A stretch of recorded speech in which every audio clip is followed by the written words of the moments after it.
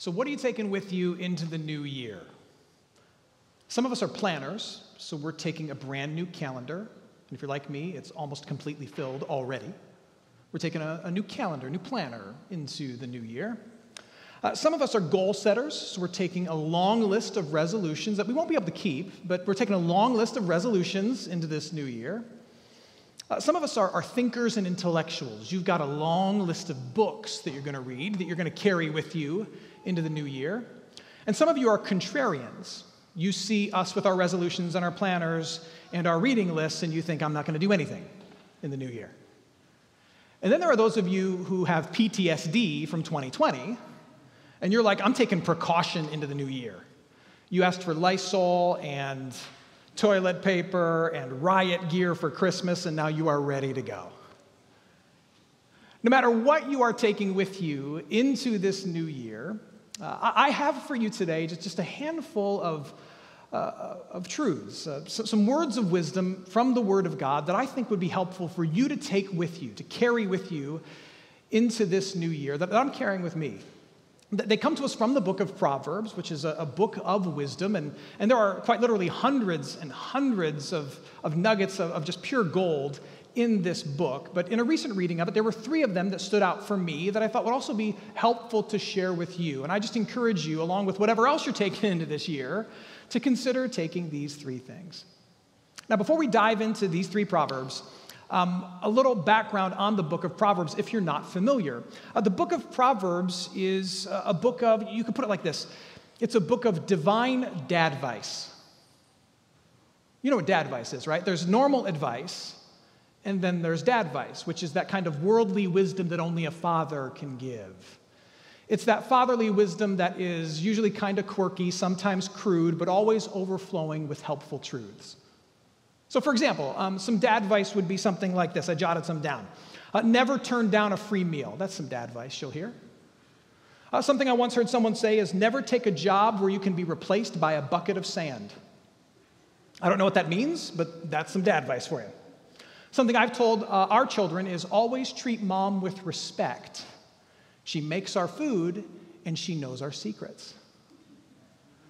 The story is told of a girl who backed into a Mercedes, and she called her dad for some quick advice, and his words to her were, give him your insurance information, and next time, hit a Ford. That was his words of advice.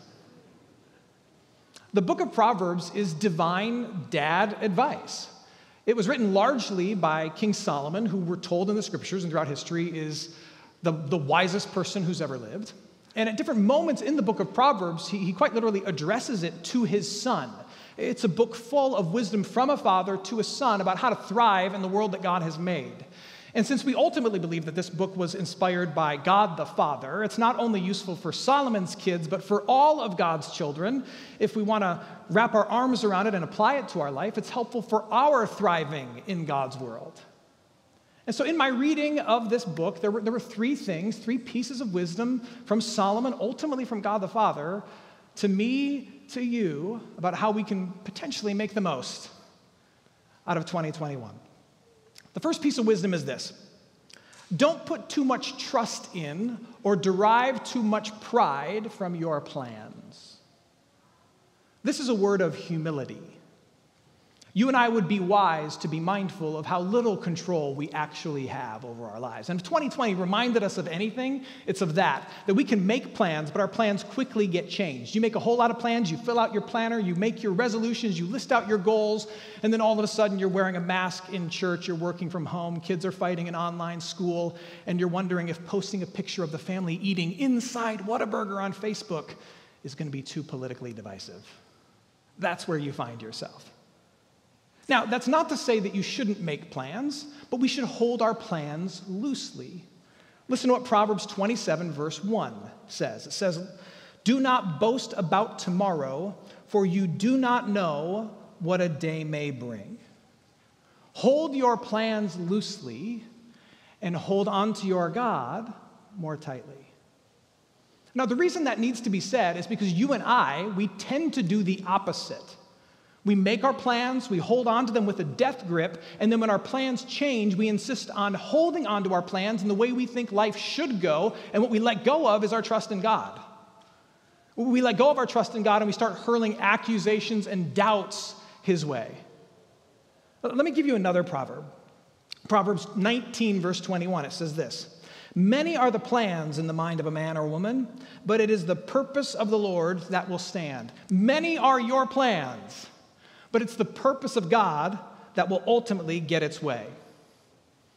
Your plans for this year may be great, may be wonderful, may be good, but your plans are not a contract with God. God does not read your annual calendar or your list of goals and go, well, I got to make that happen for him now. Your plans are not a contract with God. Your plans are not a promise from God. You could put it like this: your plans, my plans, are not God. Now, should we make plans? Yes. Hold them loosely. Hold our trust in God more tightly. A person of faith approaches their plans for the year like this. They say, Lord, here's my plans. Here's what I would like your will to be. But I want your will more than I want my way. That's a phrase worth holding on to. That's something people of faith say. I want your will, whatever it is, more than I want my way. The most important plan that you can make right now, the most practical plan you can make right now, is what you will do and how you respond when your plans don't pan out. Do some scenario planning, as they call it. And plan right now what your attitude will be toward God. When your plans don't pan out, will you shake your fist at Him saying, I thought we had a deal? And still fighting in your heart and mind to get your way? Or continuing to hold on to the way things should have been and the way things should go? Or will you relinquish your plans to God when God erases your plans and say, ultimately, I want your will more than I want my way? Which will it be? Decide now. Second proverb, second truth for us to hold on to in this new year is this: don't indulge the urge to compare and compete. Don't indulge the urge to compare and leave justice to God. This proverb is about contentment. Being content with where God puts us this year and content with where God puts other people this year. That might be the hardest part. Listen to the proverb from which this truth is derived. Proverbs 24, verses 19 through 20. Fret not yourself because of evildoers, and be not envious of the wicked, for the evil man has no future. The lamp of the wicked will be put out. Evildoers abound. Now, that word tends to throw us for a loop because we don't use that word much. When I say evildoer, you tend to think of bad guys from the cartoons with like curly mustaches, or the bad guys on Scooby-Doo who are always unveiled at the end and say, we would have gotten away with it too if it weren't for you and that dog. But evildoers do exist. Think of it like this. Think of it as the people who've hurt you, the people who've wronged you, the people who you know speak poorly of you. You could also just think of it as the people that you find yourself constantly comparing yourself to and competing against. It's okay to think of it like that. But you and I both know that there are people in this world who you say to yourself, well, as long as I'm doing better than them, I'm okay. As long as I'm 2 steps ahead of her, or as long as my life is better than him, I'm doing okay. Those are the people that you compete against and you compare yourself to. And you're going to be tempted, maybe you've already given into it just, 5 seconds into the new year, to compare where you are to where they are. And you know where that leads. You compare yourself to their life, and all of a sudden you're full of self-consciousness about your own existence. You compare your blooper reel to their highlight reel, and all of a sudden you're doubting God's goodness in your life.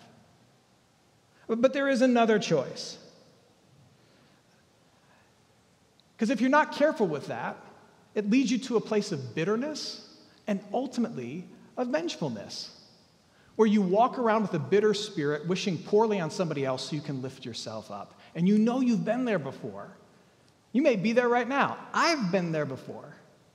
But here's the attitude of a person of faith. And this is a hard thing to live out, but it is the thing we're called to strive for. The attitude of faith says, no matter where I am today, no matter where God takes me this year, I'm going to be okay with where God takes me because it's where God wants me to be. And I'm going to trust that God will, in the very end, reward good, punish evil, and he will see me for who I am and see others for who they are. Ultimately, justice will be done. God will see everybody for who they are, and in the very end, I will end up on the side of victory. Justice will be done because God is good. And in the meantime, I'm going to be okay with where I am. So for me, what this means, in order to kind of lay hold to this truth, what this has meant for me in previous years is to be careful about the amount of time I expose myself to comparison to other people. And this is a hard thing for me. It's meant in years past that I've had to take a break off of social media for like over a year because it was just too easy for me to compare and compete with other people, and then I became a bitter, nasty person. It's also meant that I've had to put, at times, boundaries around certain people whose presence and the things that they say encourage me to compare myself to others, or who encourage me to speak poorly, think poorly of others in order to knock them down and lift myself up. And I just say, I can't be around that because I don't want to do that. A good exercise for the ride home might be this. Ask the people that you're with in the car ride home, ask yourself this: who are we most tempted to compare ourselves to? In our heart and mind, who are we most tempted to compete with and be jealous of? And how might we, as a family in the year ahead, how might we keep our focus on ourselves and where God has called us rather than on others and what they have? That's a good exercise. Third proverb is this. The third truth to hold on to is this: don't overlook the power of words and use them purposefully and use them positively. This is about the kind of impact and influence that you want to make and have in this year. The scriptures say this over and over again. If you're familiar with them at all, you're familiar with this constant refrain of the scriptures, that your words have power. Your words have power. Jesus says it deep in the New Testament. The first pastors and leaders of the church say it, and certainly throughout the Old Testament you hear it. Your words have power. Proverbs 18:21 says this: death and life are in the power of the tongue, and those who love it will eat its fruits. The power that your words have is one of the ways in which you are an image bearer of God. Christians often talk about being part of the Imago Dei, which is Latin for image bearing of God. We reflect his image to the rest of the world. There are certain aspects of life as a human being that reflect the character and the nature of God that the rest of creation doesn't reflect. And one of those things is the fact that when we speak, stuff happens. Our words actually accomplish things. That's part of us reflecting the nature of God. So when God wants to create all things in Genesis chapter 1, what does he do? He speaks. He doesn't lift a hammer, he speaks words. When Jesus raises Lazarus to life, what does he do? He speaks. When he speaks, stuff happens. When you speak, stuff happens. Solomon says that your words are like seeds. Seeds that are planted in the lives of other people that bear fruit. And the question is not if it will bear fruit, but what kind of fruit will it bear? Will it bear fruit that leads to life or fruit that leads to death? Fruit that leads to life is words that are planted in the hearts and minds of other people that lead them and help them to thrive in God's world as God intends. They're words that are true. They're words that are encouraging. They're words that are compassionate and grace-filled. Words that lead to death are words that push people deeper into the sin and despair and struggle of this life. They're words that are false. They're words that are increasing the pressure upon them to perform and be and prove. They're words that aim to punish and make the person hearing them feel as bad as the one who's saying them. The words you speak plant a seed in the lives of others that bear fruit. What kind of fruit is it bearing? Now, what's interesting to me is that this truth from the scriptures is proven scientifically. Go with me on this. Andrew Newberg is a neuroscientist from Thomas Jefferson University, and he's done extensive research on the physiological impact that words have. He says that the words we speak to one another, they light up the frontal lobe of our brains. And we tend to hold on to them there. We don't hold on to every word, but we tend to hold on to the good words and the bad words, and then they kind of take root in the frontal lobe of our brain, and the words that take root in the frontal lobe of our brain, they then influence what he calls the motor cortex of our brains, which then directly influence our actions. What he says is the words you say to your children, the words you say to your spouse, the words you say to your coworkers shape the decisions and the actions of your children and your spouse and your coworkers. Likewise, the words that you take in and you choose to hold on to, that you allow to kind of sit right here in your brain, they shape you. So, for example, if you spend hours consuming media that is full of fear and half-truths and self-righteousness and anger, what do you think that's going to do with you? Maybe that's why your wife looks at you and says, "Why are you so fearful and self-righteous and angry? My goodness." What do you think it's going to do to you? So maybe one of the things that we should consider this year is to be very careful in our curation of the words we allow around us and the words we say to others. I mean, if words plant seeds that bear fruit, wouldn't it be wise for us to be careful what we allow? I mean, if you want less fear and anger and panic and polarization in your world, if that's one of your prayers, then maybe you should surround yourself with less fear and anger and panic and polarization. Maybe. Or what if, rather than have the goal this year to plant a garden and grow your own tomatoes, what if you had a goal this year, knowing that the power of your words exists? What if you had the goal this year that you were going to plant certain things in the lives of people that you love? What if you said, I'm going to plant some courage with my words in my firstborn? I'm going to plant some peace into my spouse with my words. I'm going to plant some joy into my coworker with my words. Your words have power of life and death, and they bear fruit. What kind of fruit will you reap with your words and with what you allow in the year to come?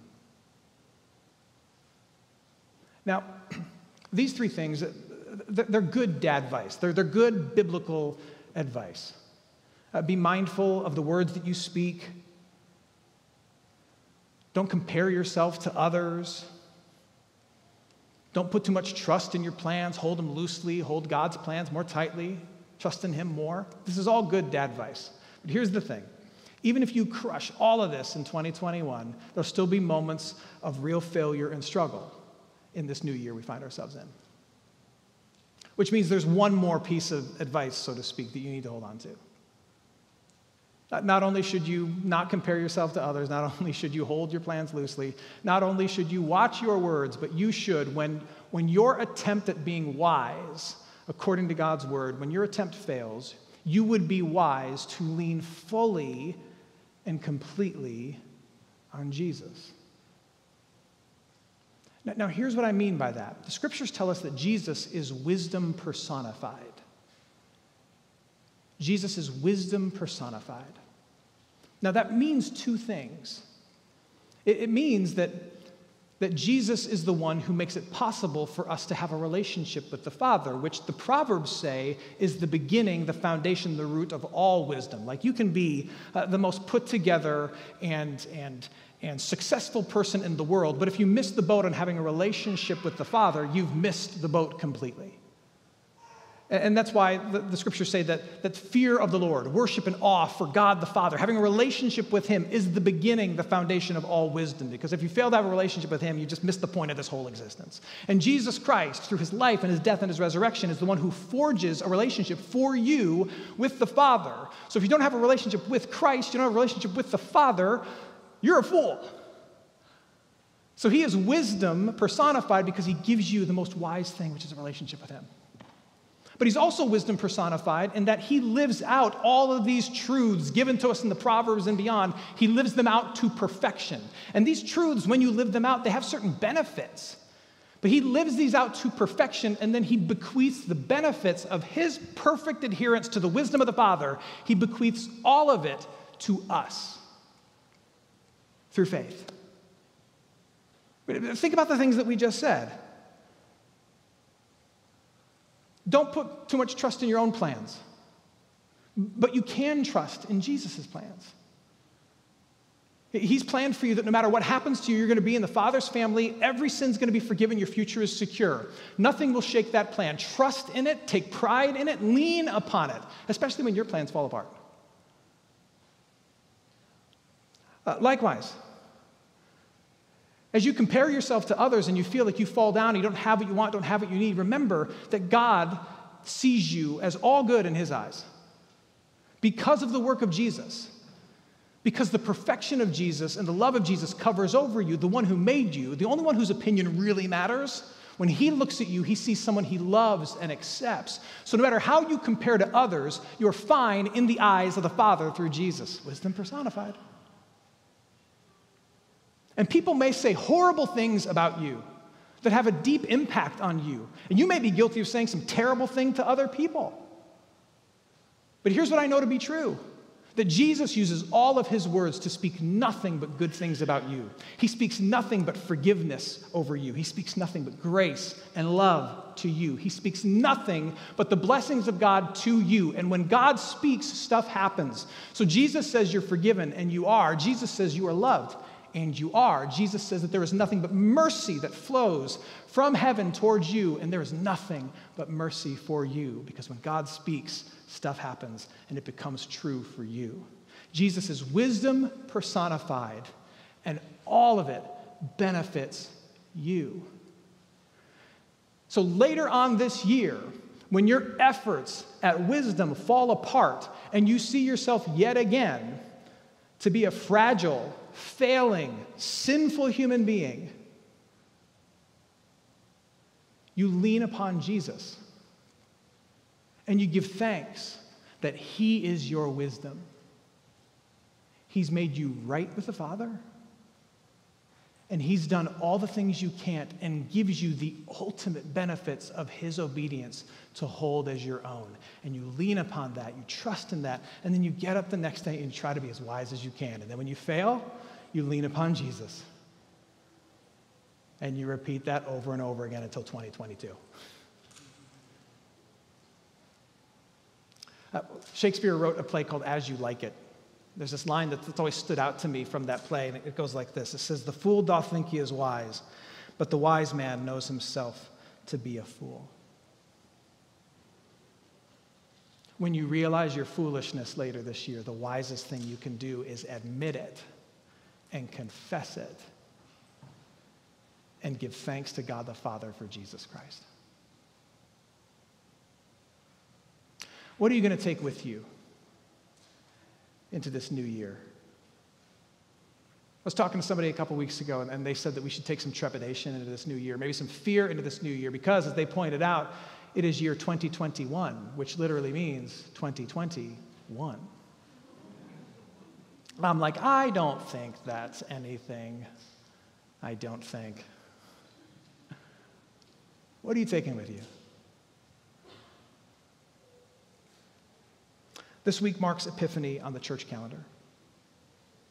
And we celebrate the fact that God in flesh has entered into our world, and the bright light of Jesus, God in his fullness, enters into your world and shines on you, shines on me, shines on everybody. The best way to start a year and to celebrate this week is to hold tight to that light. And you hold on to that light by holding on to the truths of Scripture that we've talked about today. Take these three things, put them in your back pocket, hold on to them, and say, I'm going to hold on to the bright light of God's love that shines through his word and the truths that we've talked about today. I'm going to hold on to these things. But also, hold on to the word made flesh in Jesus. Hold on to him. Because he is the wisdom of God